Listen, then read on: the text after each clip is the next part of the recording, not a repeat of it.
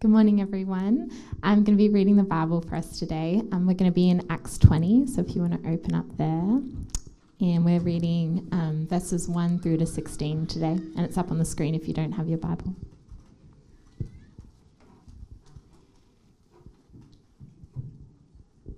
So Acts 20. After the uproar ceased, Paul sent for the disciples, and after encouraging them, he said farewell and departed from Macedonia. When he had gone through those regions and had given them much encouragement, he came to Greece. There he spent 3 months, and when a plot was made against him by the Jews, as he was about to set sail for Syria, he decided to return through Macedonia. Sopater the Berean, son of Pyrrhus, accompanied him, and of the Thessalonians, Aristarchus and Secundus, and Gaius of Derbe, and Timothy, and the Asians, Tychicus and Trophimus. These went on ahead and were waiting for us at Troas, but we sailed away from Philippi after the days of unleavened bread. And in 5 days we came to them at Troas, where we stayed for 7 days. On the first day of the week, when we were gathered together to break bread, Paul talked with them, intending to depart on the next day, and he prolonged his speech until midnight. There were many lamps in the upper room where we were gathered, and a young man named Eutychus, sitting at the window, sank into a deep sleep as Paul talked still longer. And being overcome by sleep, he fell down from the 3rd story and was taken up dead. But Paul went down and bent over him, and taking him in his arms, said, "Do not be alarmed, for his life is in him." And when Paul had gone up and had broken bread and eaten, he conversed with them a long while, until daybreak, and so departed. And they took the youth away alive, and were not a little comforted. But going ahead to the ship, we set sail for Assos, intending to take Paul aboard there, for so he had arranged, intending himself to go by land. And when he met us at Assos, we took him on board and went to Mytilene. And sailing from there, we came the following day opposite Chios. The next day we touched at Samos, and the day after that we went on to Miletus. For Paul had decided to set sail past Ephesus, so that he might not have to spend time in Asia, for he was hastening to be at Jerusalem, if possible, on the day of Pentecost. You say yes to reading the Bible, and then you find out there's a passage like that. Well done, Katie, on some of those names. Hey, let's pray. Father, would you encourage us by your word today? Even in this passage, we see a reminder to stay awake. Help us to stay awake and concentrate. Father, I pray that you would help me to be faithful in preaching and engaging. We pray that you would stir and move our hearts this morning by your word, by your Spirit working in our hearts. And we pray this in Jesus' name. Amen. Well, I did a survey among some of the younger generation at the church office, and apparently everyone knows who Bill Gates is. So Bill Gates, founder of Microsoft, talk to me afterwards if you don't know who he is. I thought he was like the most famous guy in the world. In the 70s, he's sort of famous for realising sort of in front of lots of other people that into the future there would be a computer, as he said, in every household, in every home. And he also said, and we want Microsoft running on each of those computers in each of those homes. I looked it up. There's 2.3 billion homes in the world, apparently, and 1.4 billion use Microsoft. So it's not bad. He's done pretty well.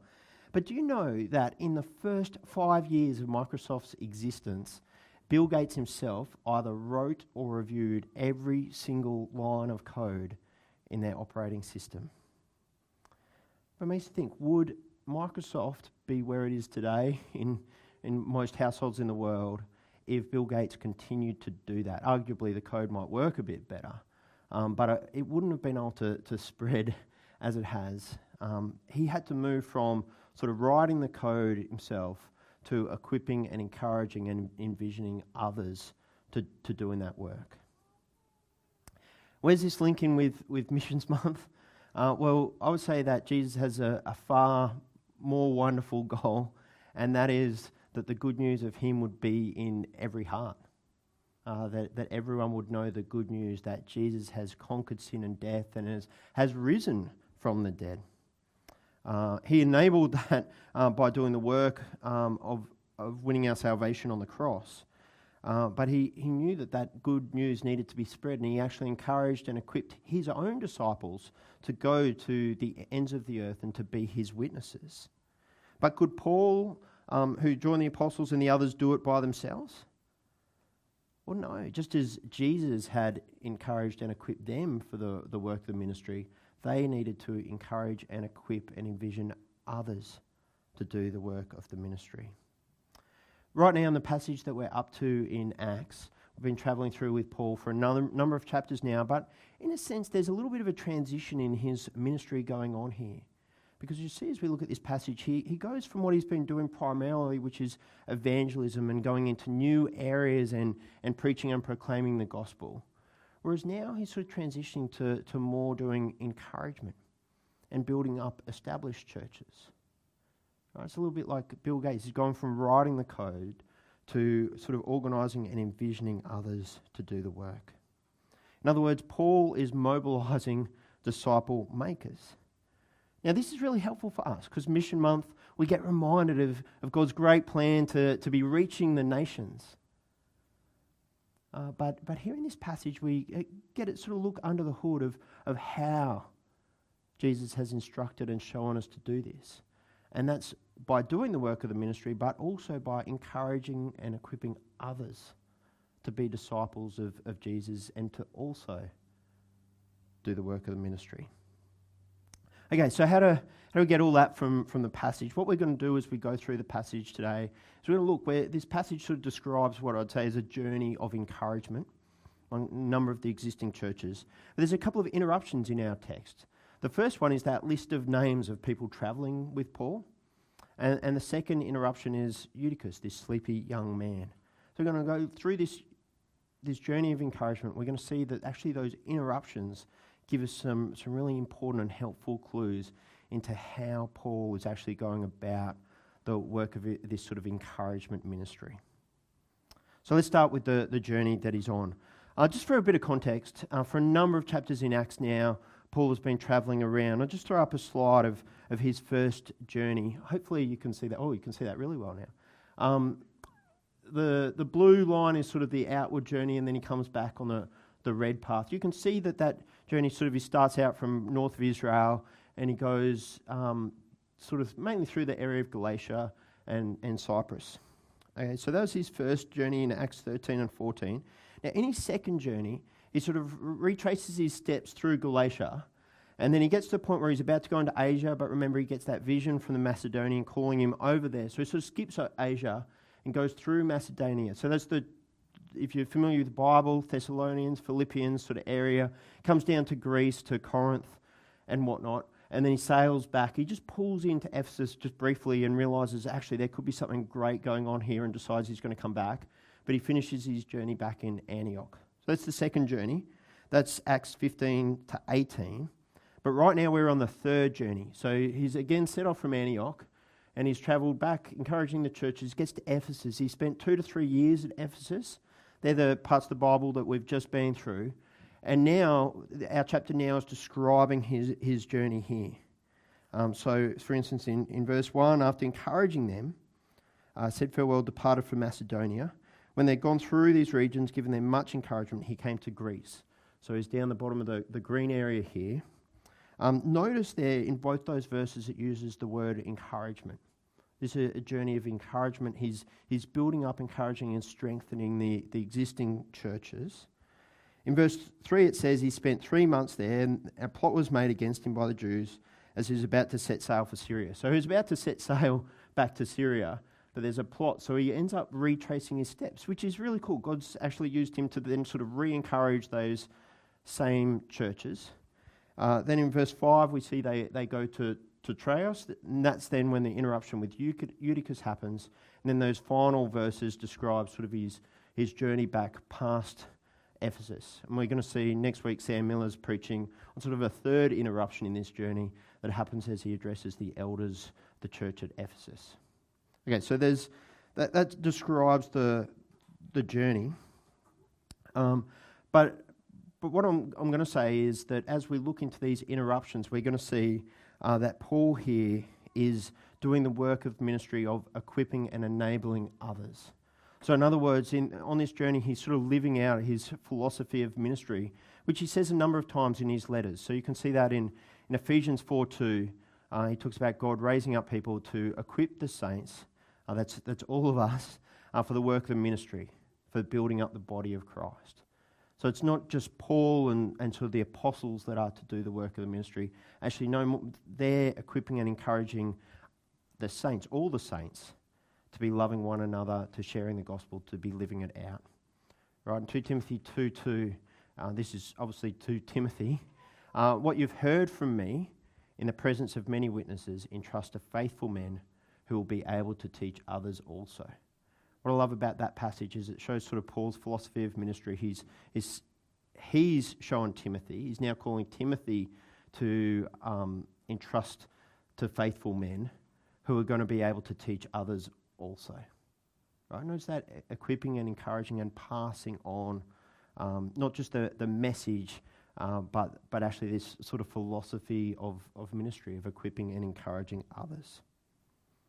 Okay, so this brings us then to our first interruption in the description of the journey. And it's the list of companions. Now, I think many of us, as we're reading through our Bible, we get to a list of names and we sort of just gloss over it. It's pretty regular for us to do that. We sort of want to get back to the interesting stuff. We probably don't recognise many of these names at all. But I just want to actually show you, pull a few things apart. So throw the verse up on the board. There's just a few things to pull apart in this verse. The first thing is that Paul here has been accompanied on this journey by people from a number of different regions. So from Berea from Berea and Thessalonica, that's the area that I showed before, Macedonia. So that's where he largely went on his second journey. He describes there the Asians, so that's from probably Ephesus and that region of sort of modern-day Turkey. And so that's Tychus and Trophimus.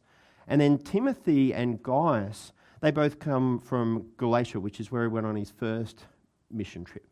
And so there's people from all different areas travelling with him. Now, another really interesting thing, I find this interesting, we can actually learn a lot about people's backgrounds in this time based on their names, because their names sort of represented often who they were.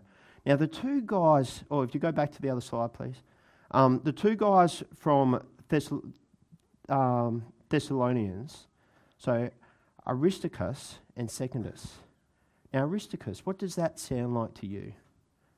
Aristocrat. Okay? That's where we get the word aristocrat from. So he was like super high up in society, important, come from sort of a high-ranking family, that sort of thing. Secundus. Okay, that sounds like second. Now, if you know your Star Wars, you would know that in Force Awakens, there's a stormtrooper who decides to move to the good side, and Poe asks him, what's your name? And he says, FN 2187 or something. He doesn't have a name, he just has a number. Okay, Secundus is just a number. Right? It's what they used to do with slaves. They would call them first, second, third, whatnot. Now, isn't it amazing? So it's almost certainly a slave and an aristocrat. And they are travelling together. There's no barriers there because the gospel has broken down the barriers. They're both being equipped and encouraged in doing the work of the ministry together. I just think it's a great example there, a little one that we can pick up of how the gospel changes things. And now the other thing I want to show from this passage is if you actually sort of stopped and looked at these names, and Beck Kluski has actually gone through the Bible and seen the other places where these guys are all mentioned in the scriptures. Just going to put up that slide there. Won't go through them all, but if you look through this, God goes on to use these different people in so many different ways in ministering to different churches and doing different things. Secundus is used at one point to take a whole gift of money from Macedonia to the church in Jerusalem. There's just all these cool little things about how God uses these people. But the point I think being made is they're going on this journey with Paul, And during this time, they are seeing him encouraging the churches, and they're experiencing and being equipped by Paul in how to do that themselves. It's a really cool model of ministry. And actually, I think it's the model of ministry that Jesus himself has given his church. Didn't he say to the disciples, "Come follow me, and I'll make you fishers of men"? They followed him. And then at the end of the ministry, he said, "Now go make disciples of all nations." They knew what to do and how to do that because Jesus had intentionally done that with them.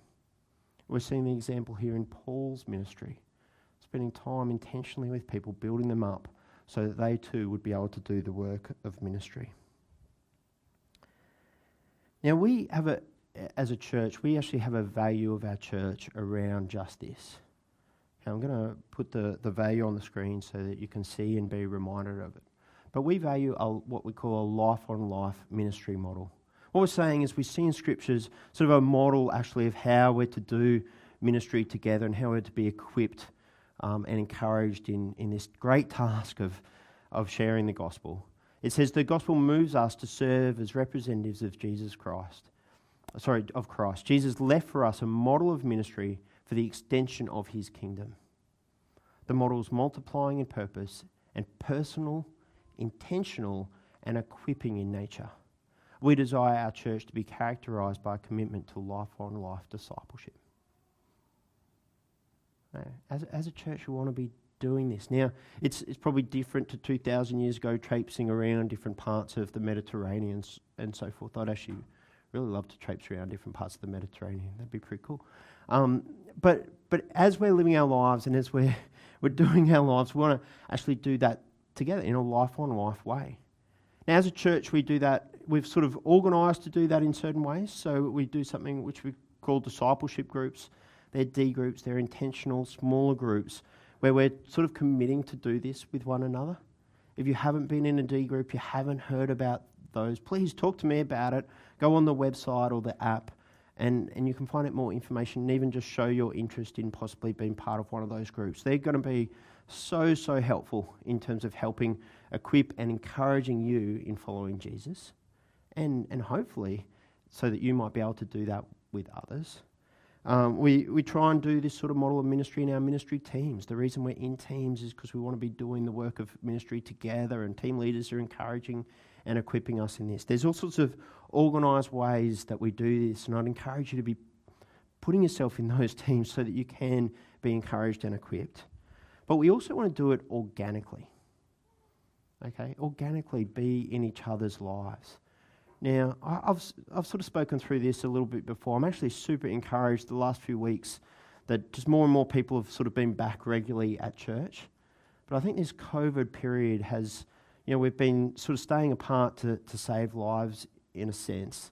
But that separateness has really been costly, I think, in terms of us doing this life-on-life ministry and really being in one another's lives.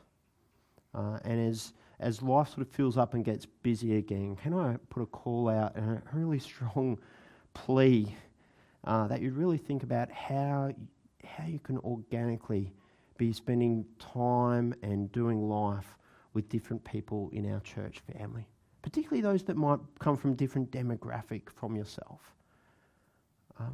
There's just a need and also an opportunity we have for young adults to be able to experience what it is family dinner time, for our younger kids to be sort of equipped and see what it is for an adult that's single, living their life and walking for Christ in that. There's just so many different ways we need to be encouraged by one another, and we actually need to have time in our lives to do that. Okay. A great place to start, if you're looking to do that, sign up for a mission lunch. Still heaps of spots. They will be great the next few weeks. Okay, I've gone on about that, but it's actually really important. The model for ministry, this interruption of different names actually shows us how Paul is doing ministry here. When I look at the second interruption, the interruption of Eutychus, a sleepy young man. Now, this is a favourite for preachers, can I just say? And I've been sort of looking out. Anyone falling asleep there? I don't know, you probably heard the line, stay awake in the sermon because I'm no Paul. I'm not going to be able to bring you back to life if you fall asleep. All that sort of thing. So it's a favourite of preachers because it's like, this is the passage. You've got to stay awake and listen. But in recent years, it's the sort of finger has been pointed back at preachers over this passage. So recently, a couple of years ago, in Brisbane, this book came out called Saving Eutychus. It's a book on preaching. And just read this from the book. It says, what took Paul many hours of preaching to achieve, near fatal napping in one of his listeners, takes most preachers only a few minutes on a Sunday. Oh, ouch. So now the preacher's favourite passage has been turned against us. I tell you what. But I want to actually affirm both of those things. Can I affirm staying awake and listening and engaging with God's word? I think that is a vital thing, super important. I want to affirm for preachers, we want to try and be engaging. We don't try to put people to sleep. Both those things are important. Listening actively and preaching in such a way that's designed to try and engage. It's God's word. We want to engage and stir up people's hearts. But I'm not sure if either one of those is actually the point of this passage. So let's go through and have a look at it closely. Firstly, in verse 7, we'll see what actually happens. In verse 7, we're told on the first day of the week, when we were gathered together, so Luke's there with them, who's the author of this, gathered together to break bread. Paul talked with them, intending to depart on the next day, and he prolonged his speech until midnight. Okay, a couple of things to notice there. Firstly, it's the first day of the week, that's a Sunday. Now, in that culture, that was a work day. So one simple thing to note is Eutychus had been working all day, right? They gathered together to break bread. We know from further on they hadn't yet had the meal. And Paul, it's his last chance to talk to them. He's intending to depart, so he prolonged his speech until midnight. The word in there, he's speaking for a long time, Paul here. Okay, in verse 8, there are many lamps in the upper room where they were gathered. I think that's there purely to say it's sort of smoky and warm and very sort of sleepy conditions. Right? We were out there praying before church and in the sun, and with the eyes closed, it was sleepy out there. I don't know what it feels like. We all do, I think. Verse 9, a young man named Eutychus, so introduced to Eutychus, sitting at the window, okay, if you're going to fall asleep, not the place, sank into a deep sleep as Paul talked still longer. Okay, it's emphasising Paul has kept going there more than he usually would, and being overcome by sleep, he fell down from the third story and was taken up dead. It's clear that Eutychus is dead here. Luke, who's writing this and who's present there, he's actually a physician. We know he's a physician. So if anyone's able to sort of pronounce someone is dead, it's Luke, the author of this and a witness of this. So Eutychus has died. Now, if we stop there, then I think the conclusions we would come to is, well, either Eutychus really should have stayed awake or Paul should have been more engaging and probably kept his sermon a little shorter. Right? But let's read what happens next. Let's see Paul's reaction there in verse 10. Paul went down, bent over him, and taking him in his arms said, "Do not be alarmed, for his life is in him." Okay. Now, Paul is very calm in this situation. And saying his life is in him is a pretty understated way of a resurrection miracle. It actually reminds us of a couple of times. This is the 10th and last sort of resurrection miracle in the Bible. Obviously, the highlight being when Jesus himself comes back to life from the dead.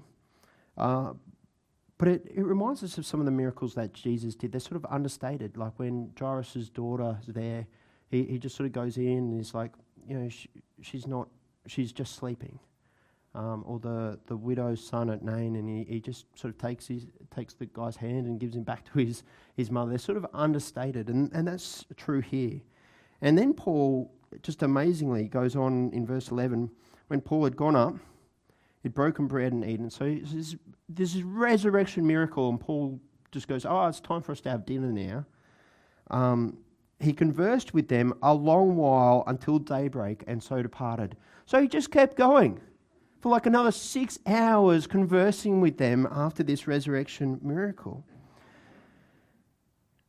Did this resurrection miracle happen? Did Paul raise this Eutychus from the dead just so that it wouldn't interrupt his sermon? On face value, it would seem like that. And there's a sense where that's sort of right. Like Paul's instructions are life-giving, life-saving. He's proclaiming the good news of Jesus here, right? I think it is emphasising the importance of the instructions and these final instructions that Paul is giving. But I think there's more to it. Because not only are Paul's instructions super important, this passage actually gives us the reason why those instructions are so important. The resurrection is the reason Paul's instructions are so important. In verse 12, it goes on to say, they took the youth away alive, and they were not a little comforted. Of course they were comforted. Someone who was dead was now alive again. But this passage goes deeper than that because it's showing us the whole reason for our hope, the whole reason for our faith is because Christianity has this amazing promise that there is life after death. Jesus promises his followers that you will be with me in paradise. Jesus' goal of reaching the nations is just not possible unless the resurrection is true. There's no point to it. Paul himself in Corinthians, he says this in verse 15. If Christ has not been raised, your faith is futile and you're still in your sins. Then those also who have fallen asleep in Christ have perished. Right? He's saying it's all pointless. Christianity doesn't make sense unless the resurrection happened. Even in Christ, we have hope in this life only. We are of all people most to be pitied. Now, if you're here and you're not a Christian, you're investigating Christianity, there might be any number of things that you have questions about. You know, things like Christianity's view on marriage or gender or sexuality. Some of the history of Christianity that's really not great. But the key thing to look into is whether or not Jesus Christ rose from the dead. That is the central thing to all Christianity, and it changes everything, because if a man said that he was going to die and come back to life and he did it, that tells us he has power over death, and that tells us that his word is worth listening to. Right, this resurrection miracle here, it's sort of understated, but it is the reason why Paul's instructions are so important. Because it shows and affirms that Christianity is true. That there is hope of eternal life. It makes a difference for all eternity, but it makes a difference for our lives now. It gives us purpose now in the present. Because this is good news. It's good news that changes our lives, but it's good news to share that others may know. When we love something, we share it. I wonder if you've heard some music and you've just kind of got to share that.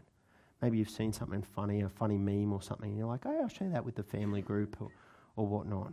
We share things that we love, and the gospel, the good news about Jesus, should be just like that for us. Now we know it's not always going to be well received, but I'd encourage you, this is something to be shared. This is the best news, that Jesus has risen from the dead, and he has promised for all those who will trust in him would be with him in paradise.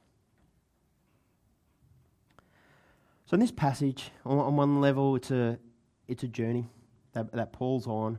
But when we have a look deeper and see these interruptions into the text, we see it gives us an amazing sort of insight into the way that Paul did ministry, encouraging us to be in each other's lives, to be encouraging one another, to be seeking to equip each other for the work of the ministry.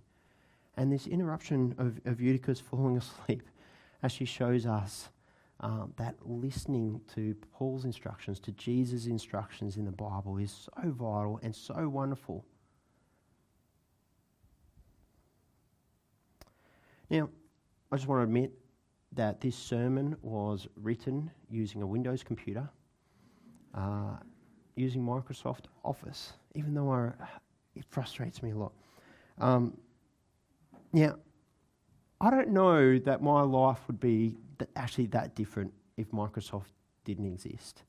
You know, be using Linux or something. It might even be better. I'm not sure. I don't know. How different would your life be, would the world be if Microsoft didn't exist? But I'll tell you what,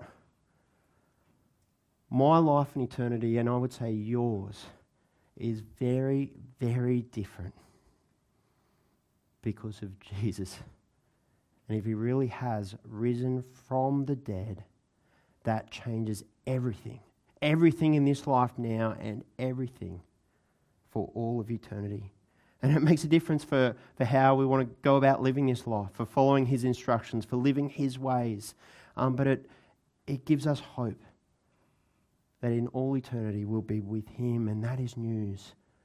That this Mission Month, I want to remind us again that this is news that we want to share, because it's good news. So let me finish by asking you the question, does the resurrection of Jesus, does it make a difference to your life? Could it make a difference? Should it make a difference?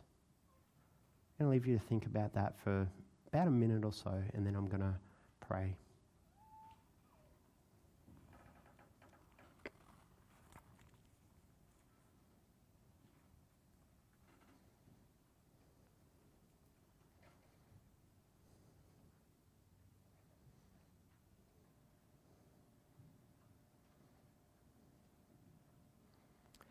Father God, we give you thanks, we praise you that you've loved us, that you sent your Son to lay down his life, to die for our sins, to take the punishment that we deserved, but you've shown us love and hope in raising him again to new life. The resurrection, Father, gives us hope, gives us confidence that he has had victory over sin and death.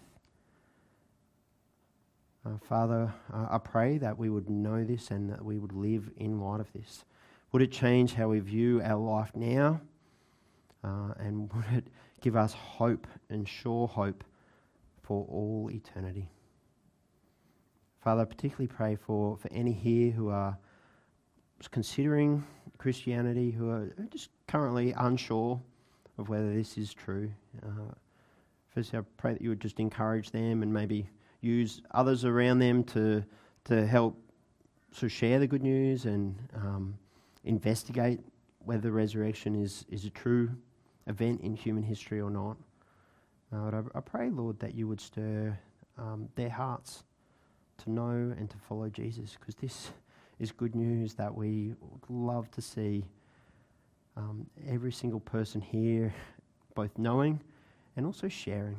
Would you help us to live it out in our lives, in our day-to-day? Father, as things are hectic, as money is tight, as different pressures and anxieties come to us, pray, Lord, we would be reminded of the truth of the resurrection of Jesus, and just would all our other troubles be sort of minimised into non-existence in knowing that you love us and that you've shown us your love in Jesus. We pray this in his name. Amen.